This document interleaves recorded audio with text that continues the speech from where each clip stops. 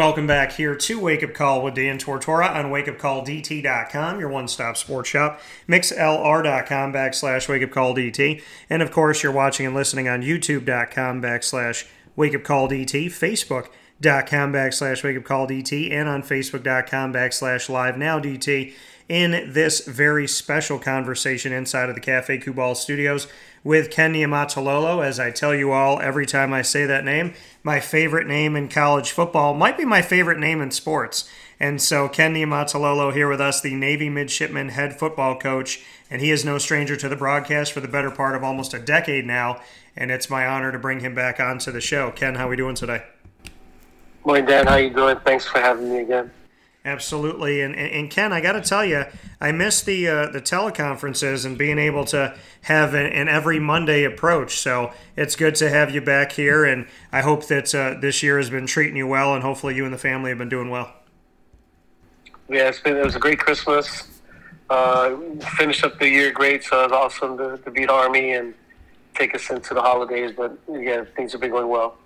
You know, and we take a look at that Army-Navy game and just how important that game is. When you look back to a season like this season, and you end the season 4-8, but you end it with a win over Army, can you take that because it's such a unique game and such an important game in the fabric of, the United States of America, not just football, not just, Division 1A and whatnot, but this Army-Navy game has so much weight to it that in a 4-8 season, defeating Army at the end of the season, can that catapult you into something special, and can you take something good out of that? Oh, most definitely. It's everything that you work for in your program is to beat those guys. And then, beating them on the field, we have great respect for them, who they are as young men. We recognize the sacrifices that they're making and will make, for our country. So we have great respect for them. But on the football field, to be able to beat them, there's a finality for our seniors. They recognize that this is their last time that they'll be playing. We might have a couple guys that might have a shot, but and at the league, but the majority of them, this will be the end. And so to ride off into the sunset of their football athletic careers, it's a great way to end. It's a great way to write the final chapter of their athletic careers in beating their arch rival on the field. But you're right. I think this season also catapults you from the standpoint of those coming back. They recognize how hard it is to win. They recognize that they worked really hard last year, Dan. Our guys worked hard, but it's still hard to win. I mean, it's well chronicled that we played the third toughest schedule. And so sometimes even when you're working hard, it may not be enough. So it might be motivation for our younger guys coming back, recognizing, hey, maybe we have to run a couple more sprints. Maybe we have to stretch a little bit longer. Maybe you have to watch some more video to get prepared. They recognize how the sacrifices. But also, I think the third component to it then is ultimately the United States Naval Academy is about leadership. I'm a football coach. There are professors here. There are military people here. But ultimately, the school number one mission is to develop young men and women of character and leadership, morally, mentally, and physically. And I think this year I saw the greatest examples of leadership from our seniors, our captains, Diego Fagot, Michael Cooper, Chance Warren, Kevin Brennan. And I feel good about them going off and serving our country. As good as any class I've ever felt that these guys have been through adversity. But, also I'm a football coach. So our success is, I guess, determined by our record. So I recognize that. I recognize we have to get better. We've had a lot of good seasons here. But I think this season and that game will definitely catapult us to great things because of those three different reasons that I talk about. Yeah, and you look at the history of the Army-Navy game, and the first time Army-Navy ever played each other on the football field was back in 1890. 1890 to now 2021, to see this history and this tradition that has spanned over centuries, just what that means to you to be sitting here in the 21st century knowing that the first game was played in 1890 And, obviously there's been a few years in between where the game wasn't played, but to have it start so far back to be here today, I mean, it's one of the, like I said, the fabric of the United States of America. It's one of the things that we've just come to know. And I think people that love the game don't even know that it's stemmed all the way back to, 1890, and just what that means to you to be a part of tradition, a part of history, of something that's been here with us for so long. Well, it's like you said, Dan, it just to be a part of America's game, as I like to call it, to know all the tradition of it, and also the history of it, how long it's been played. It's definitely humbling when you think about that. But also, we talked about the other portion of our future leaders and catapulting them to the future of our country. It's definitely surreal because you recognize that it's more than a game, all that it represents. Anybody that's ever been to the game, I've had several, big time coaches and other, athletic figures and prominent people in athletics, and they come to the game and they're like, whoa, this is unlike any game that they've been to. The game itself, there's a lot of pageantry, and the atmosphere is electric, but also, like you said, the history of it it's unsurpassed. And with you as the Navy midshipman head coach, here with Ken Niumatalolo, head football coach of the Navy midshipmen here inside the American Athletic Conference, when we look back at your first full season at Navy as the head coach in 2008, you, from 2008 all the way through to 2015, led the way with 8 straight victories for Navy in the Army-Navy game. Just what that has meant to you in your time as a coach. Well, you don't take any wins for granted. You recognize it's hard to beat your rivals and have that kind of streak. It's, you definitely feel good about.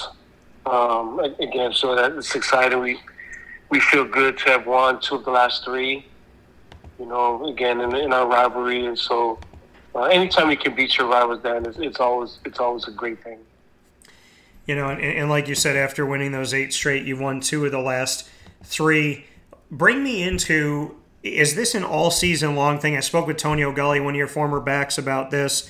Is it an all-season long conversation between Army and Navy, knowing that this game is coming up in mid-December, or is it really that week before or a month before? Bring me into the festivities and the playful kind of back and forth banter and whatnot. What is it like to be the Navy coach amidst this Army-Navy game, and how long is it being talked about? When does it really kick into the season, or is it there all year long? Well, I'll give you an example. In our off-season, this past year, we lost to them last year. The final score was 15-0, but it was, we were down 3-0 in the fourth quarter, and we had the ball in the inch line, and we didn't get it in. Now, we look at some pictures, and it looks like the ball's across the line, but they didn't call us in. And so there's a picture of our fullback, Nelson Smith, that he has the ball on that play where they said we didn't get in. There's a 4th down play where we didn't get in by millimeters. We left that on our screen. We have 4 big TV screens as you walk out of our locker room, and one of them just had that picture. It's kind of motivation for us all in this off season that we weren't going to let that happen again, that we were going to come up millimeters short of beating those guys. And so even though we may not talk about it daily, then there are things like that, reminders of that, on our weights, which we spend all off season in the weight room, lifting every day, on our weights that says Beat Army. And so again, even though you may not have a speech about them every day, you recognize that that's your goal. Spring ball for us, fortunately, we can get ready for them. The 15 practice and we go against each other. We kind of have a combination. We play against each other, offense and defense, so you kind of get option ready for the Army-Navy game, for Air Force. And then part of our practice is spent on conventional stuff, so that our defense and our team can get ready for the AAC. And so we get ready for them pretty much the whole year. sometimes during the season, we'll take a Monday and go over, option stuff. Playing Air Force prepares us for Army, because they're an option team too. And so it happens. The preparation is what I'm trying to say is really year round. Now our league is so good that you can't. You still got to get ready for Houston and SMU and Cincinnati, and you can't spend all your time on Army. But you have to do enough stuff so it's always in their memory of what our main goals are. This Commander-in-Chief Trophy, beating Air Force, and then obviously beating the Black Knights at the end of the year. Yeah, speaking here with Ken Niumatalolo, the Navy midshipman head football coach on Wake Up Call with Dan Tortora inside of the Cafe Kubal studios. When you came into Navy and had the opportunity to eventually take over full in 2008, for you to look at this, in all of your coaching history and connection to the sport of football, have you ever experienced anything like this? How would you describe, being the Navy head football coach? Because there's coaches, there's places that are rich in history. The coach after Nick Saban, obviously people know Alabama. The coach after, Dabo Swinney and Clemson, they're going to know what Clemson has done. Florida State and Florida, rich in history. Penn State, Notre Dame, Syracuse's history of old and whatnot. When we look at Navy, though, it's such a unique history and such a unique connection to the community that goes well beyond football. So when you took over the job and you, for the first time, stood at the helm of this program, could you have ever imagined what weight maybe felt on your shoulders at that time? And looking back on it now, just how you see taking over a program that has so much more history to it than simply football? No, I don't think I understood the magnitude. When I became the head coach, I think, I was an assistant for 18 years at the Division I level. All of my years, in my 18 years, were as a Division I coach. And so I felt like I was well acquainted with the game. I felt like I knew Division I football, the ins and out. Having done it for 18 years, having recruited, being on the road, having competed at the Naval Academy, at UNLV, at Hawaii. I feel like my background of football was extensive, that I felt prepared for the football part of it. I felt prepared for the recruiting part of it. I felt, having been at the Naval Academy at that time, 10 years, I felt like I knew the Naval Academy very well. I felt like I knew Service Academy football very well. And so I felt, coming into it, that I was as prepared as anybody else in the country. I felt, knowing football, Division I football, and knowing the Naval Academy and Naval Academy football, that I felt I was prepared. But there are things that you can't prepare for, that you have to be able to go through it. The atmosphere of coaching in the Service Academy game is as intense as any, it's hard to explain. The first couple games that I came to then, when in 1995, I still always remember that game. I always refer to that game. But, I remember pulling up to Veterans Stadium, our players coming out of our buses, and seeing the whole brigade of midshipmen and the Corps cadets lined up in the parking lot, getting ready to march in. It was literally like a war. It's like it just gave you goosebumps. But just everything about it, the flyovers, all the, being here, I've had different presidents on the field doing warm-ups. I still remember President Bush, we're having 7-on-7 Skelly warm-ups, individual before in warm-ups. And, President Bush is walking around. And, I want to tell him, to come out of the way, you're going to get hit by a crossing route. But, how do you tell the President of the United States that? And so I just looked at him, and I was going to say something, but then I saw all the Secret Service guys with their long trench coats, and, I'm sure they had some weapons underneath there, so I said, I just better keep my mouth quiet, and hopefully nobody runs over the president, on a crossing route. But, where do you have those kind of experiences, Dan, where, that happens? And I've been at many different places because the United States Naval Academy and the United States Military Academy, it's like, represent our whole country. I've been in different places, and military people, they recognize you just from the standpoint of,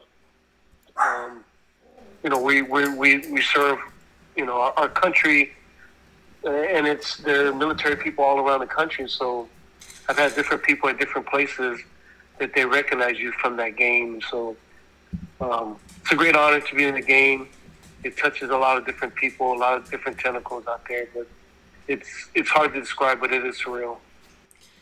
And Ken, as you have, gone through your history with this team, in the last 6 bowl games that you have advanced to, you've won 5 of those 6 bowl games. When we look back on the history here, the last one coming back in 2019 and winning 5 of the last 6, and including the Military Bowl as well as the Armed Forces Bowl. Just what you could say about what this team has been able to do after the Army-Navy game in bowl games.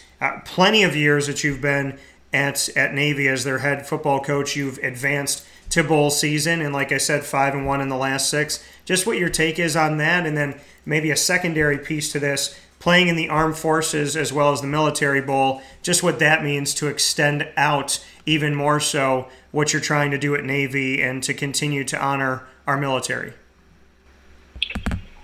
Well, just, my approach, I don't know if it's been like other people, but, everything, like you said, Dan, and our whole discussion is leading up to the culmination of the Army-Navy game. That's where it's all about.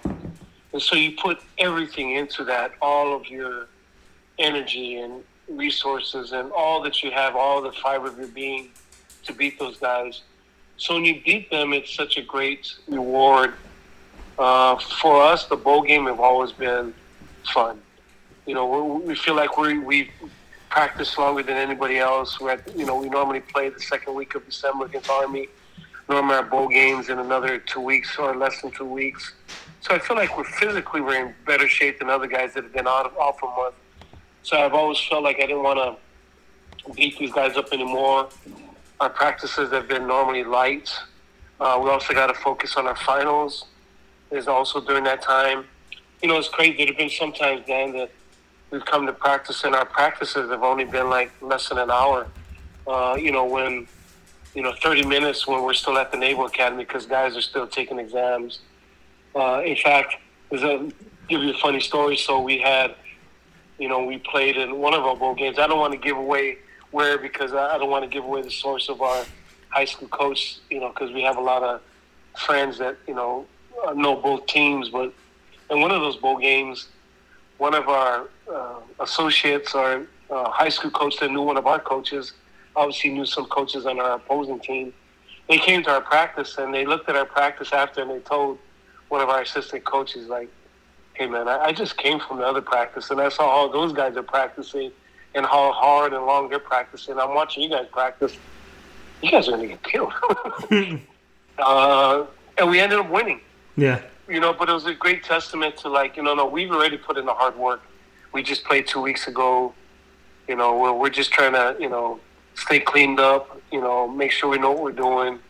They see these guys in full pads and doing all these things, but they didn't recognize we just got through the most physical game of the year just, 10 days ago that we'd be ready for the physicality. But I thought that was interesting, this perspective of seeing the way we got ready for bowl games compared to our opponents, but not recognizing that we had already been well prepared because of the Army-Navy game.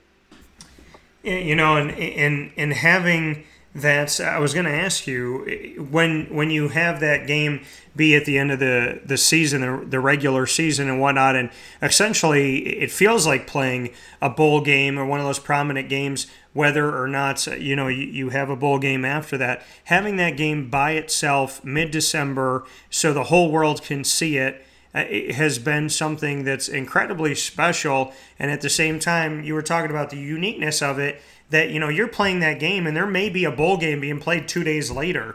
So how do you prepare and how do you kind of work that out of, knowing that the bowls now, with there being 43 opportunities, 86 teams, that you could be finding out where you're going and you may have to travel and have a very short window. I mean, how do you look at something like that if you're playing the game on like a December 15th or, somewhere around that region, and then knowing that you might have a bowl game a week later, 12 days later, 9 days, something like that, to have it so close?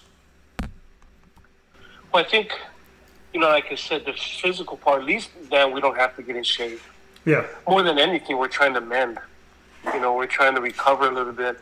Other teams that have been off for a month or 6 weeks or whatever the case may be, they're having to get back in football shape. They might be running and lifting and all that stuff, but that's not football shape. We've been practicing. So we've been literally practicing for a physical Army-Navy game. The Army-Navy game is the most physical game of the year, along with Air Force. Those two games are, because we play the same brand of football. So we're prepared from a physical standpoint. But then the other part of it is just the coaches. We're already prepared because we know who our opponent is. So we got our scouting reports prepared. So once the game's over, we start, then we delve into the nuts and bolts of our game plan to get that out to our players. We have smart kids. So more than anything, we're just trying to give our kids the best plan possible to be successful. We don't try to reinvent the wheel. We just, again, played 12 games. And so we feel like, we're concepts that we'll take from, games during the season, some familiarity that our players might have with concepts that we can take to the bowl game. There might be some new concepts, normally not a ton because, the time frame is so short. But we may put in stuff for our opponents, but a lot of it is carryover. So a lot of it is just refreshing people's memory about stuff. So it's more mental than physical because all of the physical preparation has been done. But for us, again, like I said, it's always been a reward.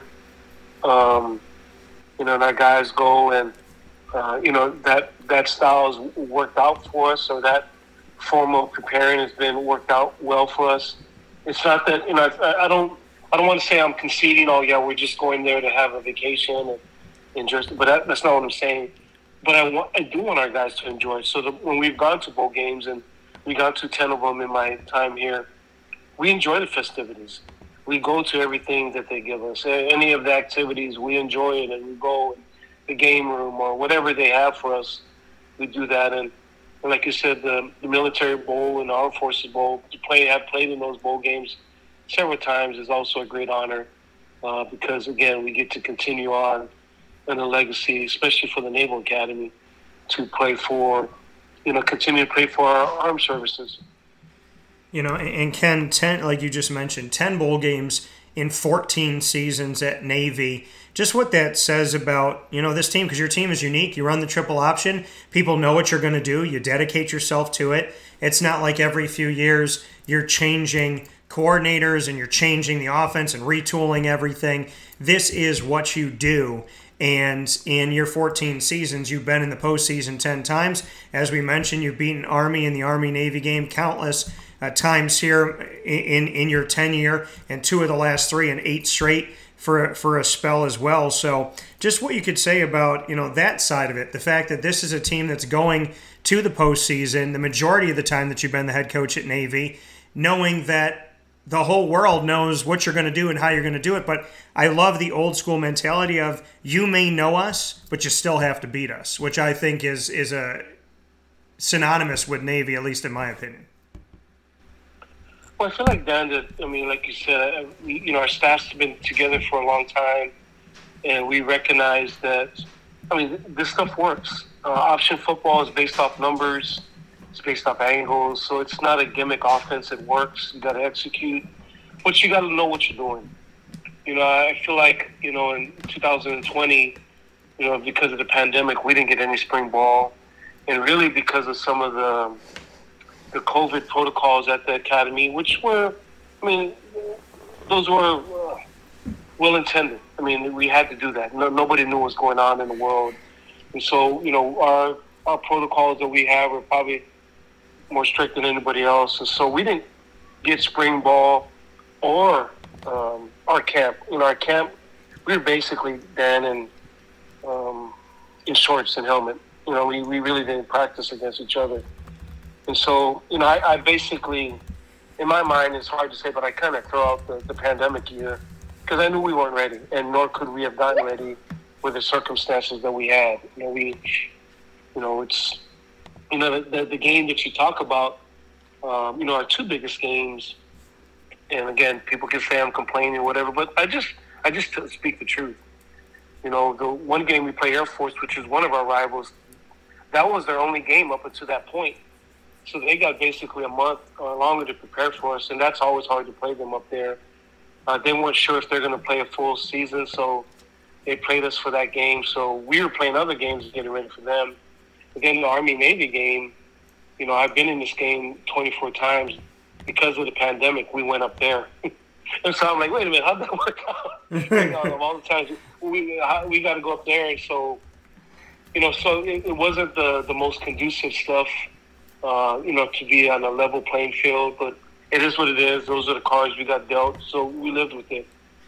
I really felt like, Dan, this year, which is hard to tell, we didn't start off so great. We had, two young sophomore quarterbacks who I felt in an Army game played really, really well.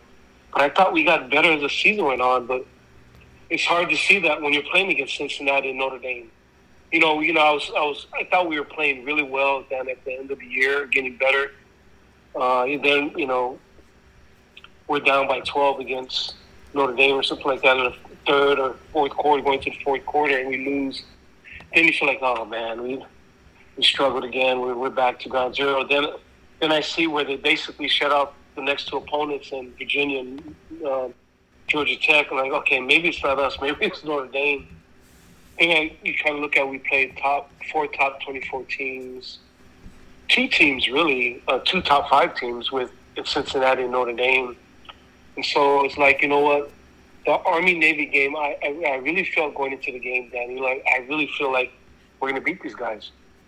I give an example. So our last game against Temple, we got after them pretty good. Now, maybe if our schedule is a little bit more along those lines, maybe we have a couple more wins. But we played 11 bowl teams. And so, but I thought, you know what, I think we're a better football team. It's just hard.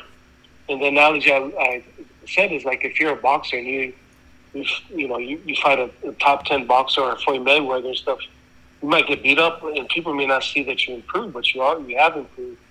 And so what we did against Army, really, Dan, when I look at it, it didn't surprise me. I was hoping we could do that. I felt we were a better football team because we had played stiffer competition. And to see what happened in the game, just it was what my 31 years of experience have told me that, we got a good team. It's just our schedule has just been, relentless. But what we did against them, I kind of thought we could do. And so it was great to see our kids play well against Army, in the last game. That coming here from Ken Niumatalolo, the Navy midshipman head football coach, on Wake Up Call with Dan Tortora inside of the Cafe Kubal studios.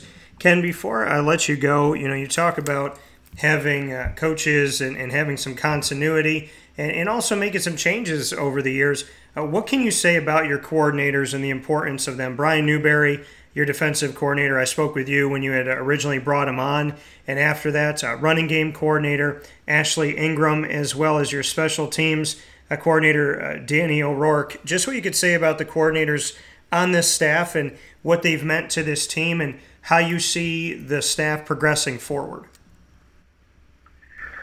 Well, it's like you said, after the 2007, the 2018 year, I made a change, and that was hard for me. Those are guys that I knew very well, dear friends of mine, but I just felt like we had to make a change for our program defensively. So, I did my homework, and really more than anything, I just used my experience, and I talked to a lot of people. I used my, long years of history in this game and what I knew. I called people that I thought could help me and just what some of their thoughts were. And, one of those was Coach Belichick, who's become a good friend of mine over the years, and just, asked some of his thoughts on, and so with some of all of that, I just scoured and talked to different people. And then I knew I wanted to be an aggressive defense that came after people, but with a lot of illusions, a lot of shifting and movement and moving parts. I wanted to be a defense that was confusing but was sound. That came after people but was sound. And it might look like to the offensive O-line and the quarterback that we were rushing 8, but we were only rushing 4. Or it might look like we're dropping everybody, but we were actually, not dropping everybody. I just want to create illusions for and confusion for the quarterback and O-line. And, fortunately I found Dan Newberry, he's been awesome. As a person, he's a great man. He's had opportunities because of the success he's had here. People recognize, they see what he's done on defense here, recognizing we don't have the same size and speed as other schools, and seeing what he's done on defense here. They recognize how elite of a coach he is. Ivan, Coach Jasper is still heavily involved in our offenses. Have been a major, major reason for the success of our program over the years. You look at all of the great quarterbacks that he's coached and pretty much all of the offensive numbers, record numbers here at the Naval Academy are under when Coach Jasper's been coaching here, along with Coach Ingram, who I think is, I would say, Dan, that Ashley Ingram has had as much to do with the success here at the United States Naval Academy and really any football coach that has ever been here. And I'll just name a few guys that he's recruited, and the list continues to go on. But he recruited Keenan Reynolds and Malcolm Perry, but he's recruited more influential football players here at the Naval Academy than any recruiter that's ever been here. And so, not only has he been a great run game coordinator, he's one of the smartest football coaches in X's and O's. He's a great game day coach. He's a great teacher. His players love him.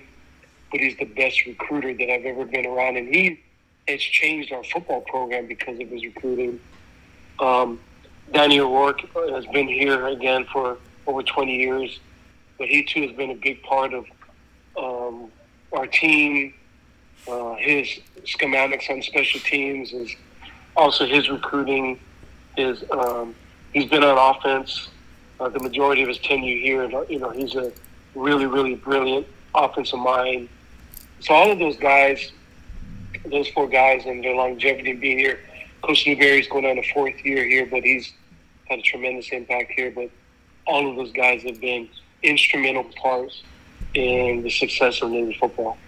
But more importantly, I'll finish off with them in development of men.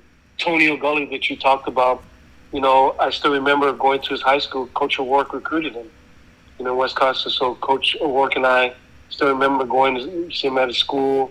And so there are so many of the Tony O'Gullys of the world that Danny, Coach O'Rourke, Coach Ingram, Coach Jasper, and now Coach Newberry when I was 4th year.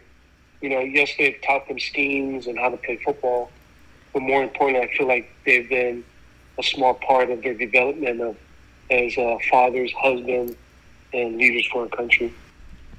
And you look at that, and you look at the leadership that you've been able to put forward and what you've been able to do. And I think, for me, I've seen this, for almost the better part of a decade in covering you and covering the American Athletic. And my interest is when you're going to houses, Ken, you and your staff, and you just brought up a bunch of the guys that have been a part of this, when you are recruiting, it's unique. And I know there's certain people you can't talk about if they haven't committed or signed or whatnot, but there's people that I know that have been recruited and offered by Navy. What is the message, and how do you feel you are received when you go out there? Because you're not just asking these young men to be a part of a school and go to class and come play football for us. You're asking them to make sacrifices, to serve, to be connected to this country, and to honor this country and honor freedoms and protect people that they don't even know. The ideals and the foundation and just what Navy is so much more than simply saying, hey, come play football for us. So what is the message when you're recruiting, and how do you feel like you are received? Well, our message is very clear to them. Dan, this is it's not about the next 4 years. It's about the next 40 years. This is a lifetime decision, and there are a lot of big boy, mature decisions that you're going to have to make as a young man, as a family, and we don't hide any of that from them. That we tell them that football is going to be really, really hard. You're playing Division I football. The academics are going to be really, really hard. You're coming to an Ivy League type institution. It's a military school, and so there's some requirements that come from that. There's service time after that that you're going to have to serve our country. And the question always comes up, and mothers always ask it, could my son be in harm's way? And you have to tell them yes. You know what I mean? That unfortunately your son will be in harm's way. Now, not everybody goes to war, and there are different opportunities that you can do and different things that you can do that maybe may not be as much on the front line, so to speak. But yes, that is definitely a possibility. And so you give them all of it, the good, the bad, the ugly. But what I've told them is, in my years of being here, that I've been here 24 years, I've seen, I tell guys this all the time, that I've been here at the Naval Academy longer than they've been alive. So I've seen them come back. I've seen them come back to the school as fathers and husbands. I see all that they're doing now. Guys are business owners, doctors, lawyers. I mean, just the success that they're having. And that has always been my message to them. Yes, you come. We're going to win games. We're going to go to bowl games. We're going to beat those other two service academies. We're going to have a successful football team. We're going to have a great academic degree and when you leave from the school. But I tell them, what I've seen from this school that I'm sold on, I see the end results. I've seen guys 20 years down the road. I've seen them 10 and 15 years down the road. I've seen the Tony O'Gullys and the thousands of others. I've been here so long that literally, Dan, I've recruited thousands of young men. I mean, who else can say that? I mean, I've been at a school that I've literally been a part of recruiting thousands of young men, and I've seen them come from different walks of life, from all parts of our country, from the inner city, from the country, from the West Coast, from the East Coast, from the South, from the Midwest, everywhere. The rich, private school, public school, poor. And I've seen them come, not everybody, but I've seen the majority of them, graduate. And I've seen our graduation rate, Dan, is at 90%. I mean, that's unheard of. At a school that's literally, we're still going to class. And I don't have any problem saying this. Our curriculum is different than other Division I football schools that are just trying to keep people eligible. I mean, we take the same courses that every other midshipman is taking here. So that course, that is a hard deal. But I'll kind of close with this last story to kind of, to me, just epitomizes that our football program and the way we built this program, we are doing things the right way. Unfortunately, before the Army-Navy game, a dear brother of ours who was a former football player, Brian Bourgeois, passed away in a training exercise. He's a Navy SEAL. He's in command of a Navy SEAL team, SEAL Team 8. And we were fortunate enough then that he invited us to SEAL Team 8 last year. We went as a football staff. It was one of the greatest experiences that I've had as a person. Forget as a football coach, as a person, one of the greatest experiences that I had, just for a day to spend time with them and see what they do. These elite people in our country that nobody knows about, that goes and does things for our country to protect us. And, the countless missions that they have, successful missions that they have for our freedoms that nobody even know about, just to see how they do things, it was remarkable. But unfortunately, Brian passed away, and we were able to go as a staff to his funeral after the Army-Navy game. And at the end of the funeral, I thought there was great symbolism there that the auditorium was packed. In fact, they had other places that they had to broadcast people into because Brian was so beloved by people. So on one side of the chapel, it was pretty much all the SEAL team community. In the middle portion, probably his family and loved ones. But on the other side were all brotherhood, football brotherhood guys. I mean, there are guys that came from over the decades, guys that were teammates of Brian, that knew him personally, they all came, his former teammates. But there are also Navy football players that didn't even really know Brian. They played in different decades, that they came by the hundreds, and there to celebrate his life. And as I sat there after, and I saw the great love that his SEAL team community had for Brian, and and who he was as a person. Obviously, his family was there. But then I saw the football side of the community on the other side. As I was driving home, I just realized we are doing things the right way. Our football brotherhood and the way we're developing leaders, we're doing it way better than that can be quantified by a record. To me, that was the ultimate record. Forget the wins and losses. I've won a ton of games here as a football coach. I've been to 10 bowl games, beaten Army 10 times, won the Commander-in-Chief Trophy 6 times. We've tied for our conference division 3 times. Won over 100 games. Those are all stuff that you can quantify by numbers and by ledger.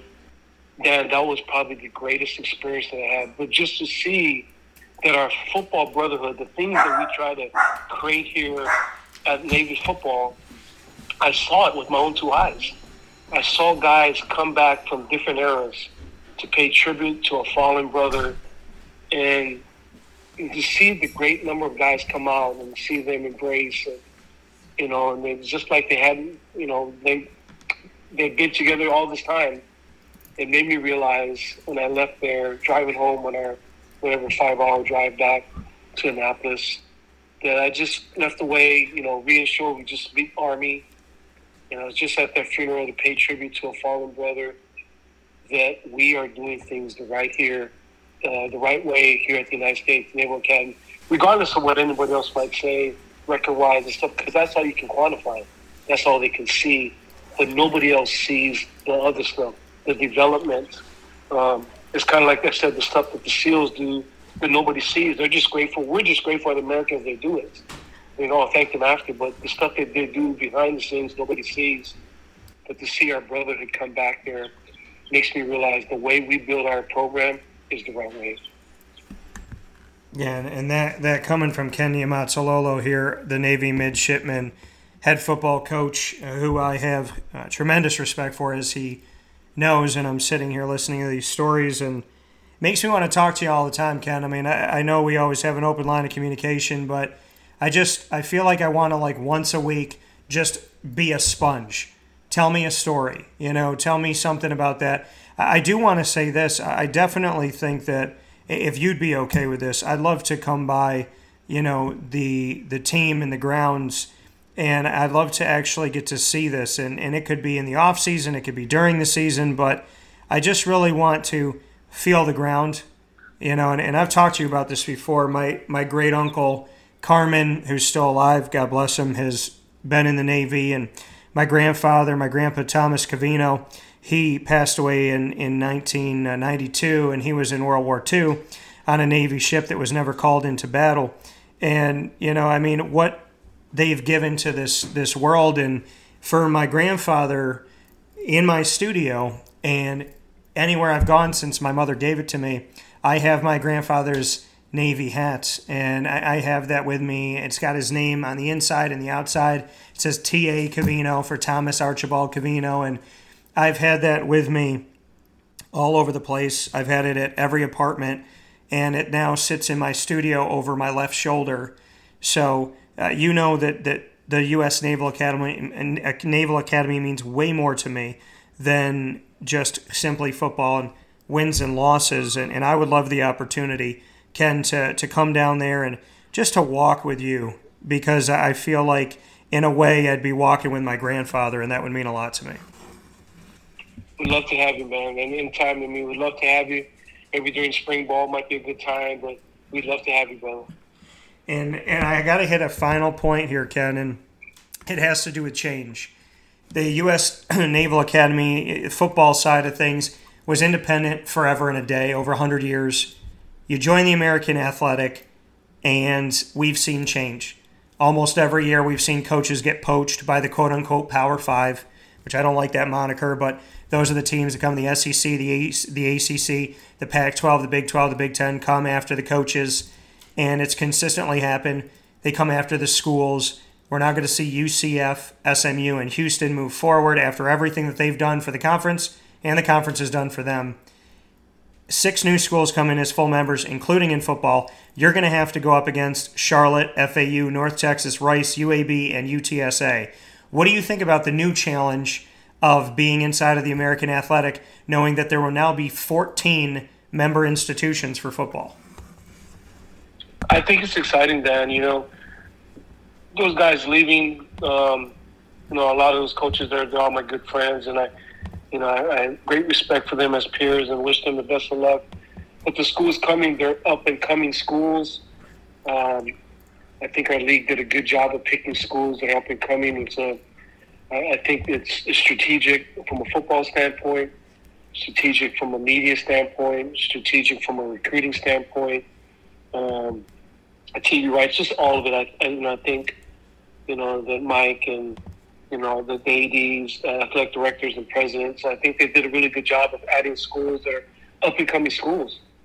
When our league first got together, and I still remember being in some of our early meetings with the league, it was Tommy Tupperville, George O'Leary, Ruffin McNeil, we're all in those early meetings, and we're all talking about how do we get our league off the ground. I mean, what do we do? And I still remember then all of us talking about, first and foremost, we got to win.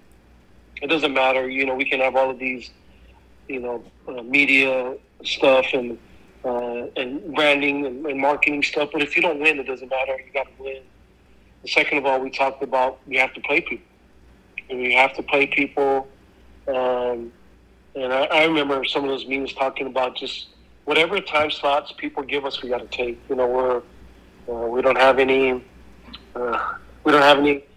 clout right now. We got to build our own resume.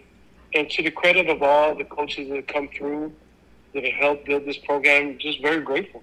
And a lot of them gone on to, like you said, from Justin Fuentes, Mike Norvell, Willie Taggart, Tom Herman, Chad Morris. I'm sure I've left out some guys, Scott Frost. Like I said, there have been a lot of coaches that have gone on. A lot of them have helped build this program. And I'm sure that all of these new schools, I see them, they're all good football programs. They're all on the up and coming. I see how geographically it spreads us out from a recruiting standpoint. I'm sure Mike, who's a genius on the marketing and stuff and television rights. I think a lot of it has to play with the schools that we're adding, some of the locations that they're at. So I think it's exciting. We're going to miss those schools. There are 4 good schools leaving us, but I'm excited about the schools that they're adding, and I'm looking forward to the future of the AAC. And for you, Ken, I mean, since you're the grandfather when it comes to coaching tenure in the AAC, I'm just going to say that I would like to think, and Mike Oresco and I are very close, the commissioner of the American Athletic, who you spoke so highly of just now. I'm sure he sits at the head of the table. I would like to hope that at the other head of the table across from him, you get that seat since you've been in the American Athletic Conference, all the way through. So all I'm going to say is if Mike's at the head of one table, I think at the other end of that same table, there should be a name tag for Ken Niumatalolo. So if there isn't, then I'm telling Mike right now that you should definitely be sitting up there since you're the one that's been helping this ship all the way from the beginning. So let me know, are you treated with, do you get a different type of chair? Is it gold plated? Do you get something special? Because I think you deserve it. No, I appreciate it. No, we're all competitors. I think the longest guys now are Philip Montgomery and myself. We all still kind of chuckle about how long we've been in. I've been in it a couple years longer than him, but we're grateful to be coaching. We're grateful to still be in this league. Like I said, we're grateful for the AAC. We feel like they've done a really good job, and Scott Draper and everybody, OJ, all the guys involved with our league have done a really good job in trying to get us off the ground. But as you said, the coaches and the players have done a great job. They are athletic directors and presidents, and so I'm grateful. I'm grateful for the vision that people have had. Chuck RED, and I have a lot of discussions on those kinds of things, and he talks with our superintendent, and so it's. I'm grateful for the future of it, and I'm looking forward to it. And for you, Ken, I think it's, so many people always ask every year, is a coach going to stay? Is a coach going to leave? I spoke with Tony O'Gully about, opportunities you've had. He said that you sat them down and you talked with them about it.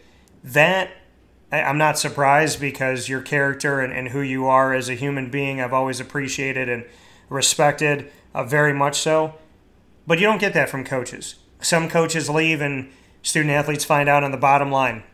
They see it ticking across the screen. Some players get text messages, if they even get that. When you've had opportunities to go elsewhere, there's been an open door policy of you kind of expressing yourself. So as the last note here, why have you continued to stay at Navy? And then secondly, why are you so open about it when a lot of coaches don't talk to their players about that?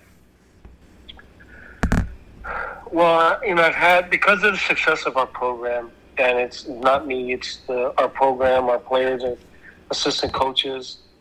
I've had some opportunities over the years, and in this profession, they pay coaches, Division I football coaches, head coaches, a lot of money, and I feel like as the head of my family, I have to listen. I just feel like I have to listen. And this is what I tell recruits and their parents all the time, because I get this question that asked me by pretty much every parent that I home visit, or every parent that visits, my office. And I tell them I feel like I owe it to my family to listen, which I have. But I've come to realize when you talk to other people, great opportunities. Like I said, there's a lot of money involved. But I recognize when I go, I recognize that I have a great job here.